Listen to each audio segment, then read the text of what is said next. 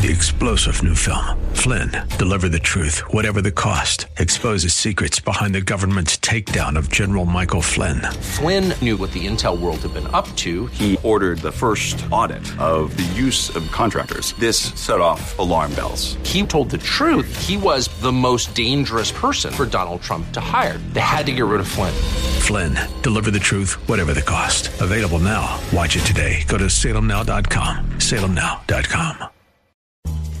Thanks for listening to the Town Hall Review with Hugh Hewitt podcast, bringing to you the best voices on the stories and issues that matter.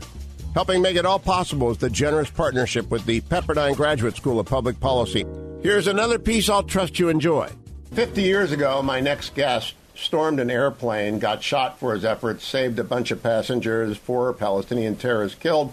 But you probably better know him as the once and future Prime Minister of Israel, Bibi Netanyahu. Mr. Prime Minister, welcome to the Hugh Hewitt Show. Great to have you on. Good to be with you. And with your audience as well. I have greatly enjoyed Bibi, my story. Jonathan Karp sent it to me on Friday, and I've done nothing but read it and listen to it. And I enjoyed the fact that you recorded the end of the book, but not the beginning. So I got through your accent pretty good at the end there. Let's start with the beginning, though. And an argument among brothers on a tarmac about who is going to rush into an airplane. I've never read that before. That might be familiar to listeners in Israel, but it ain't familiar to Americans. That's kind of an extraordinary story. Well, indeed it was. I could tell you that far from being just an extraordinary story, it was an extraordinary, in many ways, an unbelievable moment in my life. And it's one where my brother was pitted against me. We had 16 soldiers from our unit, dressed as mechanics, about to fix, in quotes, a hijacked plane. That was a ruse arranged by Defense Minister Dayan to overtake this hijacked plane that was landed near Tel Aviv. The terrorists demanded that we release 300 jail terrorists, and if Israel didn't agree, they'd blow up the plane with all its passengers. Dayan seemed to acquiesce to their request, falsely, of course. But we had to fix the plane to allow it to fly with the released terrorists to a destination of the choice of the hijackers. We got on the plane. We were to get on the plane as mechanics, situate ourselves in front of these various entrances, and then storm on a prearranged signal, storm the plane and kill the terrorists and release the hostages. No one had ever done that before. So we were all ready to go. We had practiced, dressed up in mechanics, white mechanics overall, stuck the Beretta pistols in our boots. We couldn't use our Uzis and Kalashnikov assault rifles, which are our normal weapons, because they were too big to hide, and also because their firepower could have endangered the passengers. And now we're all ready to go. And my older brother, Jonathan, Yoni, who was senior to me in our unit, came to me and he said, well, I'm going too. And I said, you can't go. He said, why not? I said, well, because I'm already there. And you can't have two brothers in such close quarters because obviously one of us could, or even both of us could get killed. We were afraid the terrorists would blow up the plane with prearranged charges that they put on the aircraft. And then he said to me, well, then I'll go in your stead.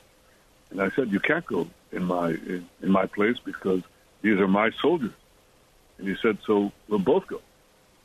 And I said, Yoni, what are you talking about? Think of father and mother. Think of what would happen if one of us got hurt or killed. And he said something to me that was unbelievable. He said, very slowly and very deliberately, he said, Bibi, my life is my own and my death is my own. And I saw that iron resolution that he had. And of course, I pushed him off as far as I could, but we had to go to the commander of the unit, and he sided with me. So my brother was left behind. Well, my favorite part, and only a brother could do this, it's an amazing story with which to begin a book, but only a brother could stand over his wounded brother as Yoni stood over you because you took the bullet and say, Bibi, I told you not to go. I laughed out loud when I read that because only a brother could do that, right? Well, he didn't know when I was shot by friendly fire in the storming of the aircraft, and we killed two of the terrorists and captured two of the women terrorists and liberated the plane. And tragically, one young woman, a young mother, was killed by the terrorists. But we were able to liberate everyone else. And I was the only military casualty. I got shot in the arm. And as I lay on the tarmac, I could see Yoni rushing to me, and he had a terrible look of distress on his face.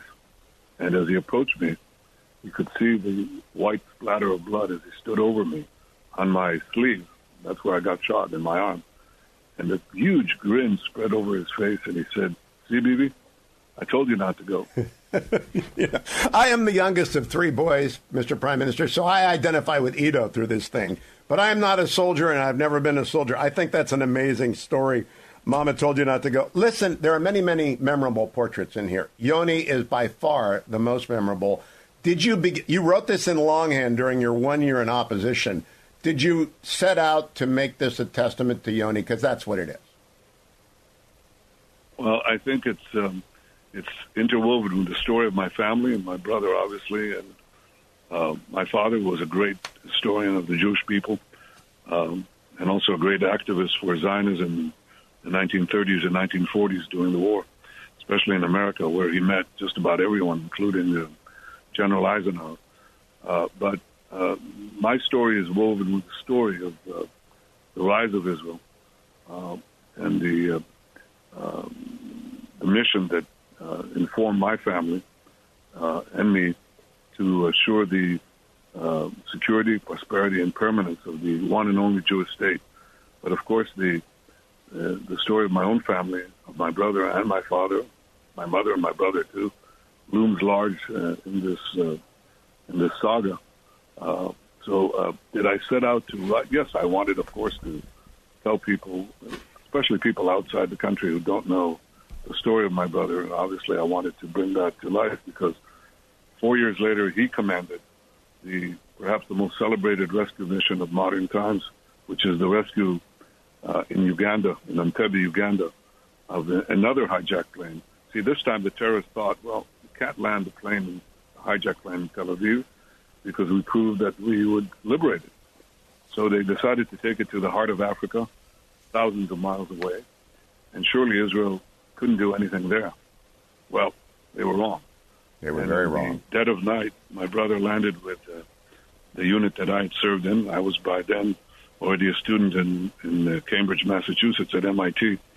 And Yoni had become the commander of this unit, leading his men, stormed the old terminal in the Entebbe airport where the hostages were kept, liberated 103 Jewish hostages, killed the Ugandan troops, destroyed the Ugandan MiGs that could have given chase to the plane, and performed what Drew Middleton, who was a very respected commentator of the New York military analyst of the New York Times, said was an operation without precedent in military history.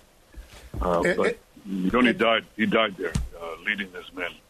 So obviously, it was perhaps the most tragic moment of my life. Not perhaps, for sure. Second only to the task of telling my parents, as I did, about the fall of their oldest son. Yeah, that is actually the most moving part of the book, Mr. Prime Minister, when you drive 7 hours from Boston to Ithaca and your father lets out what you say is an animal cry. I've actually seen that by another father, and your mother screams. But you had to do it, and the recounting of that, I appreciate. It's really a fine book. I want to compliment you on weaving the history of Israel. From its founding in 1948, I mean, you're born in 1949, but we get the 1956 war, we get the Six-Day War in 1967, the 1973 war when you fly back, and you find Yoni in an orchard. It's all pretty amazing, but you do effortlessly weave the story of Israel into Bibi, My Story. By the way, it's available at bbmystory.com if you want an autographed copy of Bibi My Story. So I got to ask you, though, I began Bibi My Story immediately after finishing Tom Cotton's book, Only the Strong. And Senator Cotton, like you, led men in combat. I'm beginning to wonder whether or not that is crucial for countries to put leaders into position who've actually had shots fired at them and who've had to kill enemies of the state. What difference does that make in leading a country to go from being the dispatch to being the dispatcher? Well, it's a world of difference because when you're in these special units, you're hankering to go to take on any mission. You think you're a band of supermen, and in many ways, you are, but you're not, because the difference between success and tragedy is could be a few centimeters. As it was in the case with Yoni, he was hit and died. Yet you have that eagerness to carry out these life-saving missions, as do your men. But for me, the difference was that I had seen the loss of loved ones, not only my brother, but when I was 18, shortly after I got into the special unit, a close friend of mine actually died in my arms, died on the way to a hospital. 30 years later, I came to visit his home.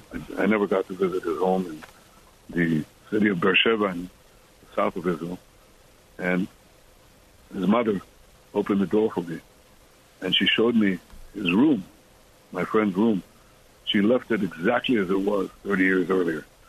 So I always thought, when I dispatched men into combat, when I made that decision, I always thought of my mother and of his mother and the mothers of Israel.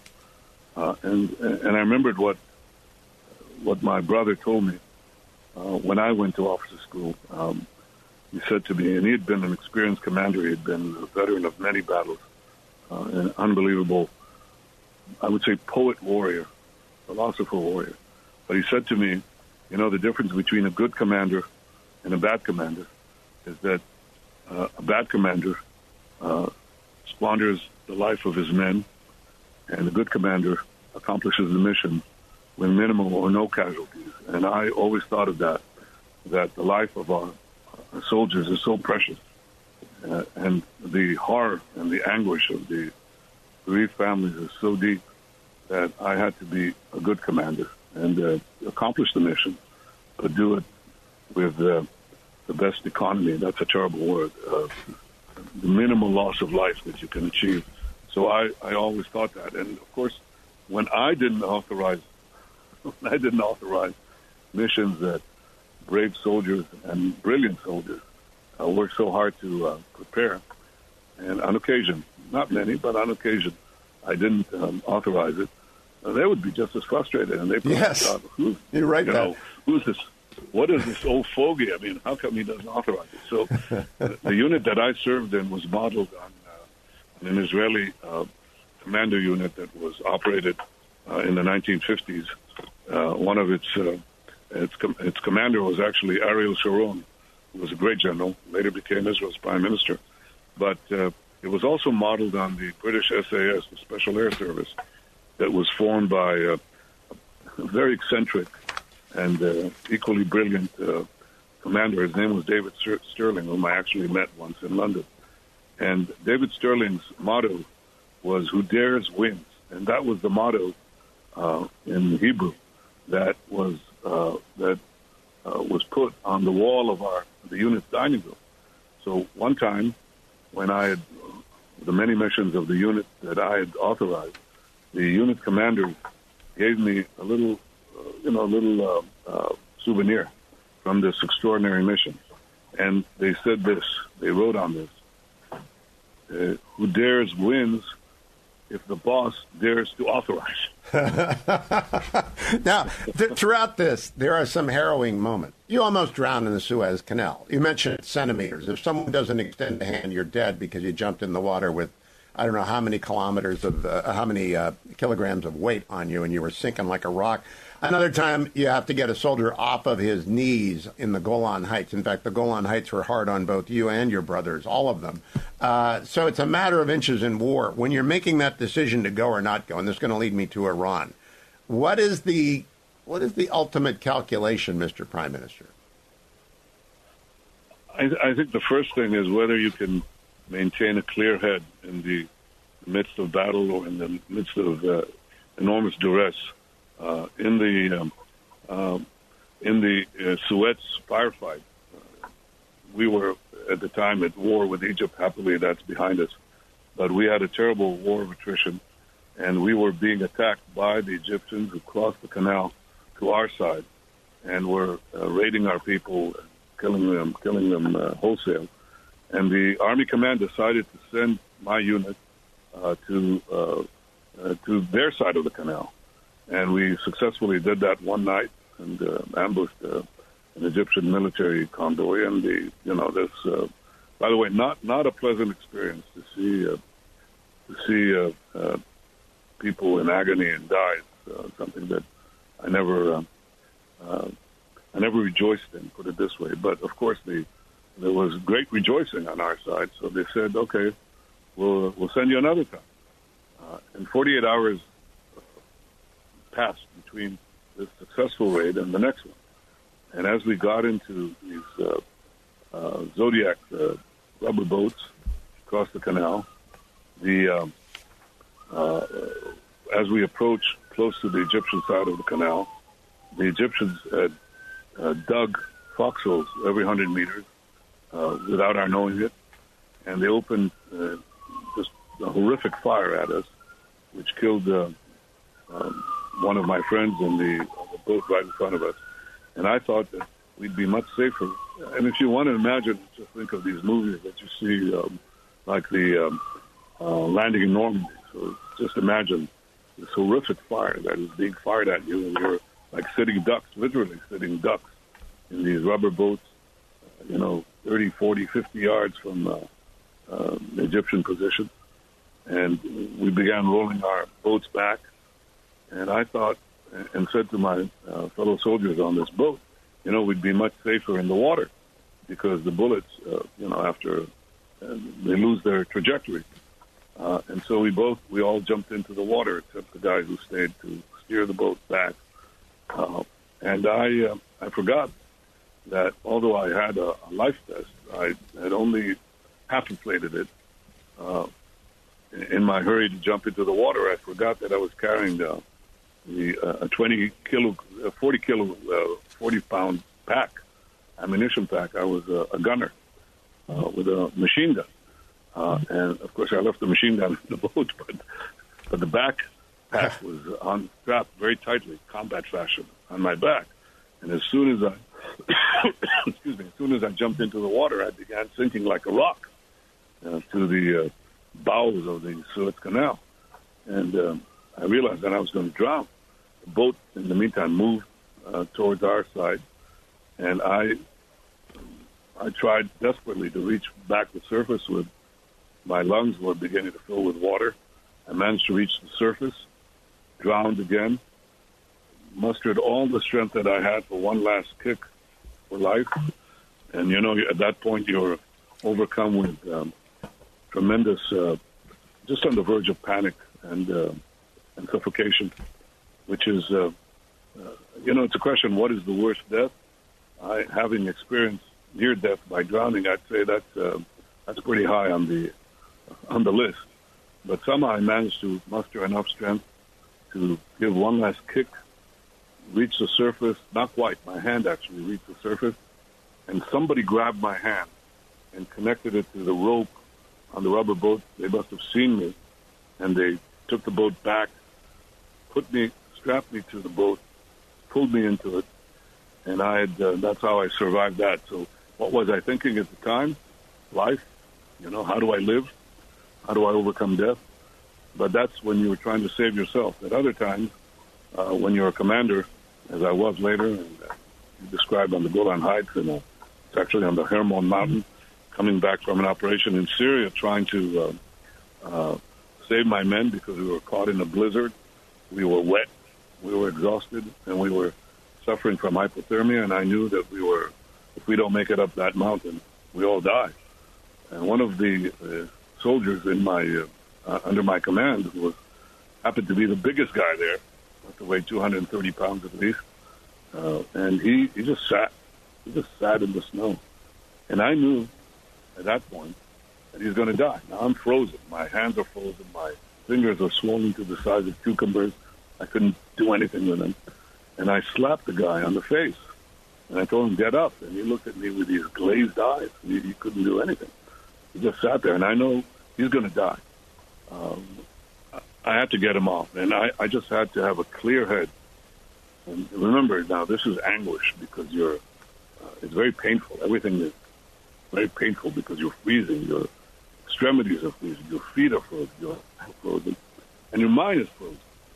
So I thought, how the hell, think. What are you going to do? You're going to let this guy die here? No. So I came up with an idea, and the idea was that we had what we call survival kits. The survival kit was nothing more than caramelized milk in a aluminum tube. So I said, okay, I'll give this guy a shot of glucose, and that might get him up.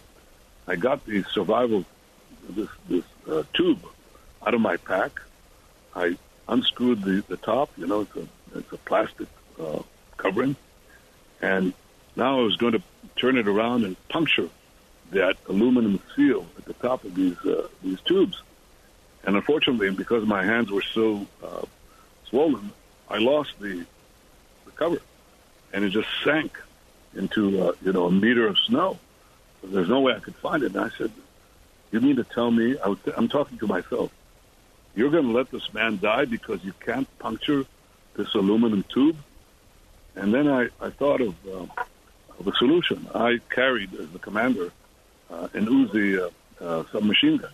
The Uzi has a forward sight, which is a little triangle shaped. It's like a little pyramid, pointed pyramid, which is used for the gun sight.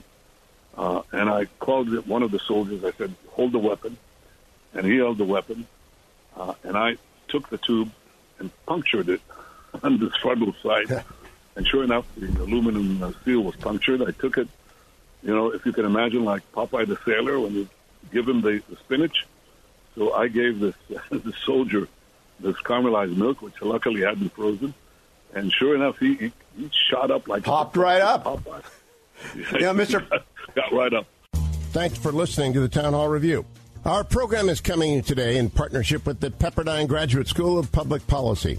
It's America's most unique graduate leadership programs offered on Pepperdine's breathtaking campus in Malibu, California. Learn more at publicpolicy.pepperdine.edu. If you're enjoying the podcast, please tell a friend to go to Town Hall Review and sign up as well today. 3-star General Michael J. Flynn, head of the Pentagon Intelligence Agency, knew all the government's dirty secrets. He was one of the most respected generals in the military. Flynn knew what the intel world had been up to. He understood its funding. He ordered the first audit of the use of contractors. This set off alarm bells.